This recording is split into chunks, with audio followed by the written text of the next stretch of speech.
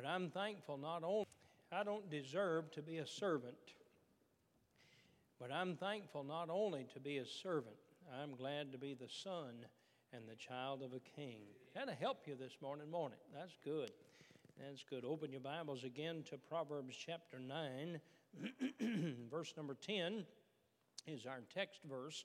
And the Bible says in verse number 10, the fear of the Lord is the beginning of wisdom, and the knowledge of the holy is understanding. Notice the phrase, if you will, the fear of the Lord. I'm preaching this morning on this subject, and it will apply to every person, no matter your age or stage of life. I'm preaching this morning on the subject, finding my place in life. Finding my place in life. And let's pray. Heavenly Father, I beg of you, Holy Spirit of God, that you would empower the preaching of your word this morning.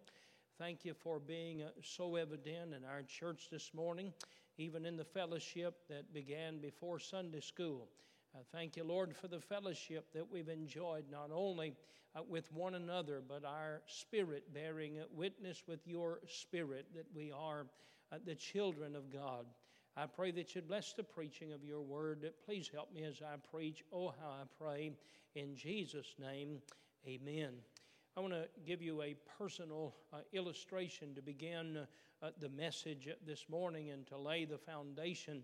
I recently analyzed the personal counseling of people and groups of people that have asked my counsel or advice over the last few weeks. And as I looked at all of their questions and notes I made in meeting with them, I concluded this one thing. Everyone wants to know their place in life right now in the will of God. Every person that talked to me, they're looking for their place in life in the will of God for right now. I'll give you a list of things that I made note of. First of all, I met with all Christian people. I'm not talking about the folks I witnessed to. I'm talking about folks that just came to my office or I talked to on the phone. Excuse me. I met with teenagers that asked me the question, Preacher, what do you think I should do this summer? Here are my options, and how do I decide what to do excuse me, with my life this summer? I met with several college students, quite a few college students, and they asked me questions about the will of God, specifically where should I go, or how do I make the decision of where I should serve after I graduate from college in May. Some called to be pastors, some assistant pastors, some teachers, some missionaries. Preacher, how do I know God's will for my life after I graduate? Some asked questions about marriage, and some fellows, I told them, you don't have to worry about it. I'm just kidding. I've asked questions about timing and guidance. And preacher, can you give me counsel as far as doing this proper, as far as talking to her parents and just talking about marriage? Questions of personal and spiritual discernment. Young men and young ladies alike saying, Preacher, I want to work on my life spiritually. Can you give me some guidelines on how to grow spiritually, how to develop spiritually? I met with families who had questions about situations affected by their finances or by their health or by decisions they've made in life. I met with folks that are retiring or retired, and they asked the question, how can I know best how to live out my retirement years, my final years of life? I don't want to sit on a shelf. I don't want to sit on a couch. I want to serve God. How can I best serve God and with my life after retirement? I talked to two different pulpit committees that called me this week looking for a pastor for their church. And they're talking about the next chapter of ministry, the next chapter of work for their local church. I enjoyed time in staff meetings this week as we talked about spring and summer activities. We had a good deacons meeting this week, and I always enjoy the fellowship with the good men that serve as deacons. And we talked about the state of our church and the future of our church. How can we best accomplish God's will? How can we reach the most number of people for Christ and take care of the folks that are in our church and helping them to grow in the Lord? I met with several folks that work in state government. I think over the last 3 weeks, I met with 12 or 13 different individuals that would be in that category that asked me questions about just various parts of our government and bills or laws that had been or should be passed. Questions and concerns about the condition and future of our nation. And all of these meetings had to do with what is God's will for my life at this time of life. I want to speak this morning, I'm going to preach this morning on how all of us can find the will of God for our lives, for whatever our age and whatever our stage is in life. And I want to say this morning, personally, I don't want to live life selfishly. Solomon already gave us an example of one that could experience anything and everything in life. He said, I got to experience every entertainment. I got to see everything there was to see, eat everything there was to eat. And he said, here's what it valued, 0. It was all vanity. It was all empty. I thought I'd find joy in this, and it was empty. And I thought I'd find joy in this. And he says in the end that we should just fear God and do His commandments, to serve God, to fear God and do His commandments. I don't want to live life just going through life. I don't want to, because that's too vain, that's too empty. One day I'll stand before God and I will give an account for how I've lived my life. In the middle of the Bible, there are 5 books that we refer to as wisdom literature or poetic wisdom. And those 5 books are Job, Psalms, Proverbs, Ecclesiastes, and the Song of Solomon. The focus of these books is to instruct men in the will and ways of the Lord and how we're to serve Him and how we are to worship Him. Specifically, the book of Proverbs is a collection of wisdom and teachings that Solomon collected for his son, showing this young man how to live life in a manner that was pleasing to the Lord. And I believe the 2 verses that unlock all of the book of Proverbs are Proverbs chapter 9, verse number 10, the fear of the Lord is the beginning of wisdom, and the other is very similar, Proverbs chapter 1 and verse number 7, the fear of the Lord is the beginning of knowledge. Now, hear me well, he says the fear of the Lord is the beginning of wisdom, the fear of the Lord is the beginning of knowledge. Wisdom is the proper use of knowledge. Man's wisdom has made a fool out of many educated people because they use what they know in their way rather than in God's way, and it fails. It fails. I don't want to live life as an experiment, look back and say, my goodness, I failed. I don't want to fail. I want to follow the formulas. I want to follow the Word of God. So here's what he says. The fear of the Lord is the beginning of knowledge. The fear of the Lord is the beginning of wisdom. And so I want to preach this morning on this subject. To find my place in life, I must understand what it means to fear the Lord.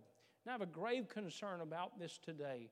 The average person never thinks about the fear of the Lord in living their life. They never think about what God said is right or what God said is wrong, and the results that will come from making those decisions.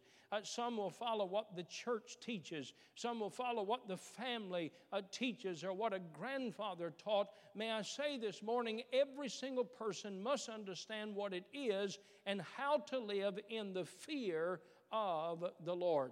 Are you with me this morning? In the fear of the Lord. If America is to ever have a spiritual awakening, it will come when we recognize that there's a God in heaven that we must have a reverential awe for, and there must be a fear of. Now, I want to say, first of all, that this fear is not a fear that we're afraid someone is going to hurt or abuse us.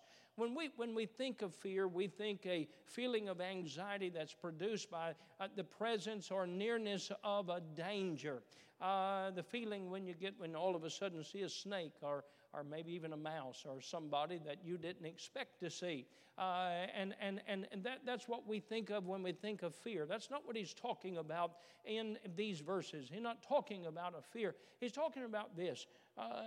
Boys are running in the hallway, and the principal steps out of his office and into the hallway, and all of a sudden they put their brakes on, and they come to a stop, stand at attention, good morning, sir, and walk right on down the hallway. Now, they don't have a fear that he's going to abuse them, that they do have a fear they're going to get in trouble if they don't stop running. So the Bible here is talking about a fear of the Lord, that we understand that there is a line that we cannot cross without facing the chastisement of the Lord. Let me ask you a question. How many of you believe that God chastens every son that he receiveth? Raise your hand. I don't know about you, but I don't like chastening. I like blessings. So I want to live my life in the fear of the Lord.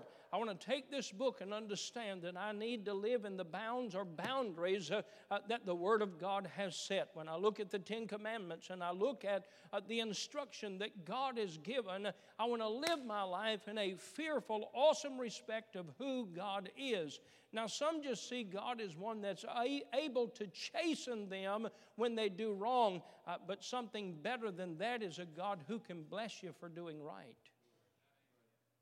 Did you hear what I said? I don't just fear God and think of Him as one that can chasten me for doing wrong, but He blesses me when I do right according to His will. I'm going to preach to you today and tell you there's no hope for a spiritual awakening in our nation. There's no hope for a spiritual awakening in our church unless we come to the fact that we have a fearful respect of the God of heaven and of His Word. When we fear the Lord, we recognize He's the creator, we're the creature. He's the master, we're the servants. He's the father, we're the children. He's the judge, we are the subjects. We are under His sovereign control. We express our fear of God in our respect for God and His Word. Listen to me, having a desire to do what He tells us to do in the Word of God. Now, if the right kind of fear is present, we know that God, He's never going to abuse us. Now, He's going to chasten us when we do wrong. But the right kind of fear is present. We will always desire to please the Heavenly Father. The greatest compliment, the most encouraging thing my dad ever said to me was, "That's a good job, son. I'm proud of you." I wanted him to be proud of me. I wanted him to say of me, "You did a good job. That's what I want you to do." Can I tell you something? I want to live my life to stand before Him and hear Him say, "Well done, thou good and faithful servant." Now, if you have your Bibles, just open your Bibles to the book of Proverbs, and I'm going to preach to you this morning what the blessings of the fear of the Lord are. And then when you look at the opposite of those blessings, you recognize where our nation is. You recognize where many of our folks in our churches in America are away from God, and it's all connected to a fear of the Lord or a lack thereof. First of all, the fear of the Lord produces a knowledge. Look at Proverbs chapter 1, verse number 7. Proverbs chapter 1, verse number 7, the Bible says in Proverbs 1:7, the fear of the Lord is the beginning of knowledge. The average American does not even recognize that there's a God in heaven that one day they'll stand before. And I'm not just concerned about the day I'll stand before Him. I understand what power and what ability He has in my life, not just in judgment, but today, to either bring punishment or to bring blessing. I need to have knowledge, and so the Bible says the fear of the Lord is the beginning of knowledge. And then it says, but fools despise wisdom and instruction. We need the knowledge of the Lord. He says in Proverbs 15:33, the fear of the Lord is the instruction of wisdom, and before honor is humility. Do you understand that man's wisdom alone is foolishness to God? It's foolishness to God. God is not impressed with my wisdom. In fact, as I taught this past Wednesday night, there's no need for me to live in man's wisdom when God's wisdom is available. And I want to live in the fear of the Lord, first of all, because the fear of the Lord, it brings knowledge. Second of all, the fear of the Lord motivates us to holiness. It motivates us to holiness. We lack a desire. We lack a presentation of holiness. Now look at me, I'm going to preach to you. The average Christian tries to live a tad better than the world, sometimes looking like, dressing like, being just like the world, maybe having some difference, but never wanting to be ostracized from the world. May I say this morning, the fear of God motivates us to holiness. One of the great memories I have of life is just playing with the fellas in the area, the holler where I live. We get together, play football, basketball, and there would be times they would say something, and I thought, boy, if my dad ever heard me say that, he'd wear me out. Or they would say, let's do this, or let's do that, and I would say, I can't do that. Why can't you? I said, because my dad would give me a whipping if I did that. Now, may I tell you something? The fear of the Lord brings holiness in our lives. When we think of who God is and who His holiness is and how God chastens those that step outside of His will. Here's what He says, Proverbs 3:7. If you want to look at your Bibles there, Proverbs 3:7, the Bible says, be not wise in thine own eyes. Fear the Lord and depart from evil. And depart from evil. Proverbs 16, verse number 6. Proverbs chapter 16, verse number 6, talking about the fear of the Lord again, it says, by mercy and truth iniquity is purged, but by the fear of the Lord men depart from evil. I don't know about you, but I'm very concerned about our nation when we have not only cities in chaos, but we have immigrants, or we have illegals that come and they can publicly abuse or hurt or assault a police officer, and we have folks that are judges and prosecutors that do nothing to them and seem to promote that. Friend, can I tell you, we need a revival of a fear of the Lord, because if there's no fear of the Lord, there's no fear for authority in our nation. We need to get back to respecting the teacher in the classroom and the policeman on the street. We need to get back to respecting parents and grandparents and respecting those that are in authority. And we can't have that unless we have a revival of a fear of the Lord. The fear of the Lord prolongs your life. Proverbs chapter 10, look at it. Proverbs chapter 10, verse number 7, the Bible says this, and you'll find this phrase 18 times in the book of Proverbs. You'll find it 27 times in the Bible. The fear of the Lord. The Bible says in Proverbs 10:27, the fear of the Lord prolongeth days, but the years of the wicked shall be shortened. Do you see what the Bible says? The fear of the Lord prolongeth days, but the years of the wicked shall be shortened. How many have shortened their life because they said, and here's how they said, I'm not afraid of God. Here's what they said. That preacher's not going to tell me what to do. Can I tell you something, friend? I've never tried to tell anybody what to do, but I do preach this book, and it's not me you have to be concerned about. It's the God of that Bible right there. It's the God of that Bible. I don't care what the date or the century or the time is. Our God is a sovereign God that's on His throne, and you're going to cut your days in your life short if you don't live in a fearful respect of an almighty God. I love the next one, Proverbs 14:26.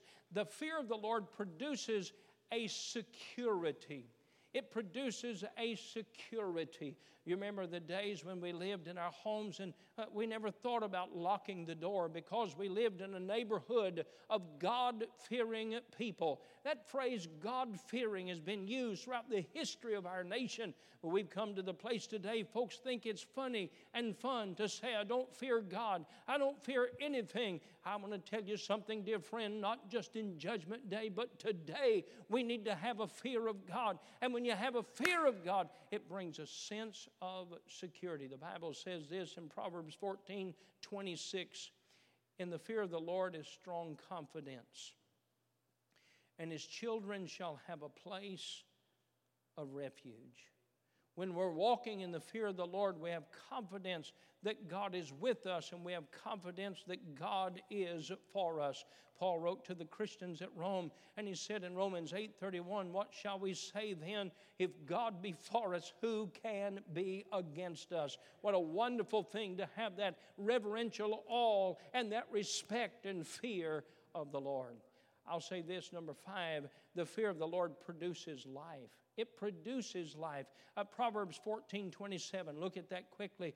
Proverbs 14:27. The fear of the Lord is a fountain of life to depart from the snares of death. That's what the devil is doing today. He's going about setting up snares and setting up entrapments. And sadly, there are those who say, I have no fear of God, and they step in one trap after another. How sad it is. How sad it is that so many lives are lost every day to suicide. So many lives are lost every day to drug overdose. How sad it is. Those are the snares of the devil. They think that those drugs are an escape from life. They're not an escape from life. Those are a snare of the devil. Oh, but the Word of God says the fear of the Lord is a fountain of life. Proverbs 15:16. We find it again. The fear of the Lord makes life better. And the Bible says in Proverbs 15:16, better is little with the fear of the Lord than great treasure and trouble therewith. Better is little with the fear of the Lord. 30 years ago, my good friend Dean Damaris, he wrote a series of Sunday school lessons where it says life is better. And he entitled those lessons, Life is Better When You Know What Better Is. Everybody's searching for better, but the Bible defines what better is, and it begins with the fear of the Lord. And I love that. Better is little with the fear of the Lord. I told that story about Norma House that gave me the 5 $1 bills. That Joel told me a story. He said, you know, when my wife and I got married, 10 years ago, 11, 15? You've been married 15 years. That's a long time. Your mama's getting old. And he said, you know, Dad, I've never forgotten. He said, we got a card from Norma House. It was $5. It was a couple dollar bills and change and a note. She was a giver. Life is better when you know what better is. Life is better with the fear of the Lord. Hey, life is better with the fear of the Lord. Life is better when we fear God. It's a fountain of life. Notice what the Bible says in Proverbs 19:23. Proverbs 19:23, the fear of the Lord produces satisfaction. It produces satisfaction and it produces safety. The Bible says in Proverbs 19:23, the fear of the Lord tendeth to life, and he that hath it shall abide satisfied. Satisfied. Oh, I love that word. He shall not be visited with evil. The fear of the Lord tendeth to life. That word tendeth. You ever use the word tendeth? You ever heard your grandparents say, I've been tending the garden today? Anybody ever heard that, tending the garden? Tending the garden. The Bible says the fear of the Lord tendeth. It nourishes, it promotes, it helps your life. Oh, but the opposite of that, the Bible said he'll not be visited with evil. Those that have no fear of the Lord, they may boast it, they may brag about it. Oh, but dear friend, they're visited of evil. I enjoy life, and oh, how we need a revival of the fear of the Lord. It's not just your parents that's watching. It's not just the authority that's watching. There's a God in heaven that watches over us. We ought to be honest and clean and sincere and have integrity. We ought to live right because God is watching over us. Proverbs 22:4. Proverbs 22:4. Proverbs 22:4. By humility and the fear of the Lord are riches and honor and life. The fear of the Lord brings great blessings.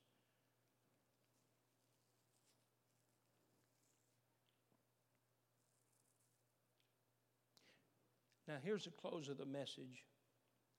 To live in the fear of the Lord is a decision. God's not going to come down in a big scary costume and scare you. Nothing's going to happen to cause you to just be afraid of God. It's a decision to pick up this book and say, okay, I believe the Bible is true. I believe there's a God in heaven, and I'm going to live my life by the standards. I'm going to live my life by the principles of this book, because I fear when I go outside of those, God can chasten me. I fear when I go outside of those, I'll lose the blessings of the Lord. I've been reading recently of the memoirs and biographies of leaders during World War II and that era. Roosevelt, Truman, and Eisenhower. Truman was a Democrat. He grew up in a Baptist church, saved and baptized in a Baptist church when he was young. In conversation with Dwight D. Eisenhower, who was a Republican, he had been the general and led our Allied forces to great victory in World War II. He said in those 6 years as a general and leading those forces, never a day went by that I didn't think about my dependence and need for God. Truman, the Democrat, said to Eisenhower, the Republican, he said, Ike, why don't you run for president in this term? And you'll find in their memoirs that they talked about their concern for America was that we were losing our fear of God. Ike did not accept that. Truman ran for president, and he defeated the governor of New York, which was Dewey, the Republican. It was a tight race. It was the next term that Eisenhower ran for and won as president. And his greatest concern was that America would lose its fear of the Lord. Many criticized his inaugural speech. He said to Billy Graham, he said, I want you to help me with my speech. I don't want it to sound like a sermon, but I want everybody to know we have to return to a fear of God and the Word of God. And I want to say today, as those men stated in that era of World War II, and I'm going to finish this message tonight as I preach on we need God to do something big. We're in an era of time that without doubt, and leaders all over the world fear that we're approaching World War III, and none of that. And it may look like a video game on television, but my friend, war is disastrous and death, and how awful and terrible it is. We need God to do something big, and the first step that you and I need to take as individuals is to make the decision, I personally am going to live my life in the fear of the Lord. America was built on that kind of an integrity. It was built on that type of honesty, and I grew up in a generation where many men I knew weren't saved, and we worked to get them to trust in Christ as Savior, but you could describe them as a God-fearing citizen. May I say this morning, you need to be born again. But listen, children and teens and adults alike, let's return to living our lives in the fear of the Lord, understanding God can chasten us when we cross the line, or when we cross the line, we can lose the blessings of the Lord. I want to live in that wonderful path of life that produces the blessings of God. Oh, dear Christian, there ought to be times in this week that we fall on our face and our knees in humility and say, oh God, we need you. I know we need you in our nation, but I want you in my life. Stand with me if you will. If you're here this morning, you don't know Christ as your Savior, you need to trust Him today. If you've been saved and not baptized, you ought to be obedient to Christ in believer's baptism.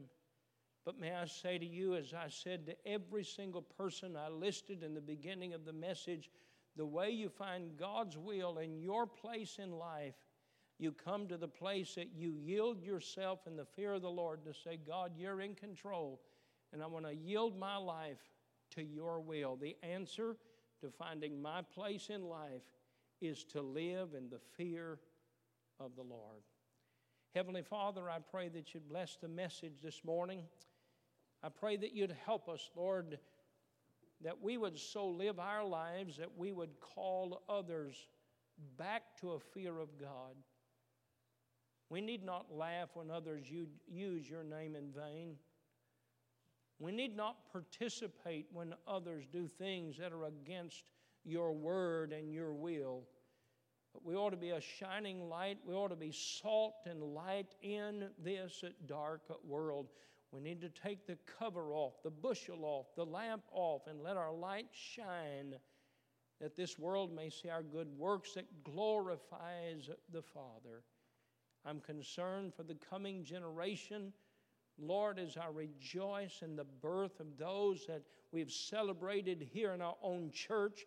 And yet, Lord, if we don't get back to the fear of the Lord, our nation's in trouble. May it begin in our hearts today. In Jesus' name I pray, amen.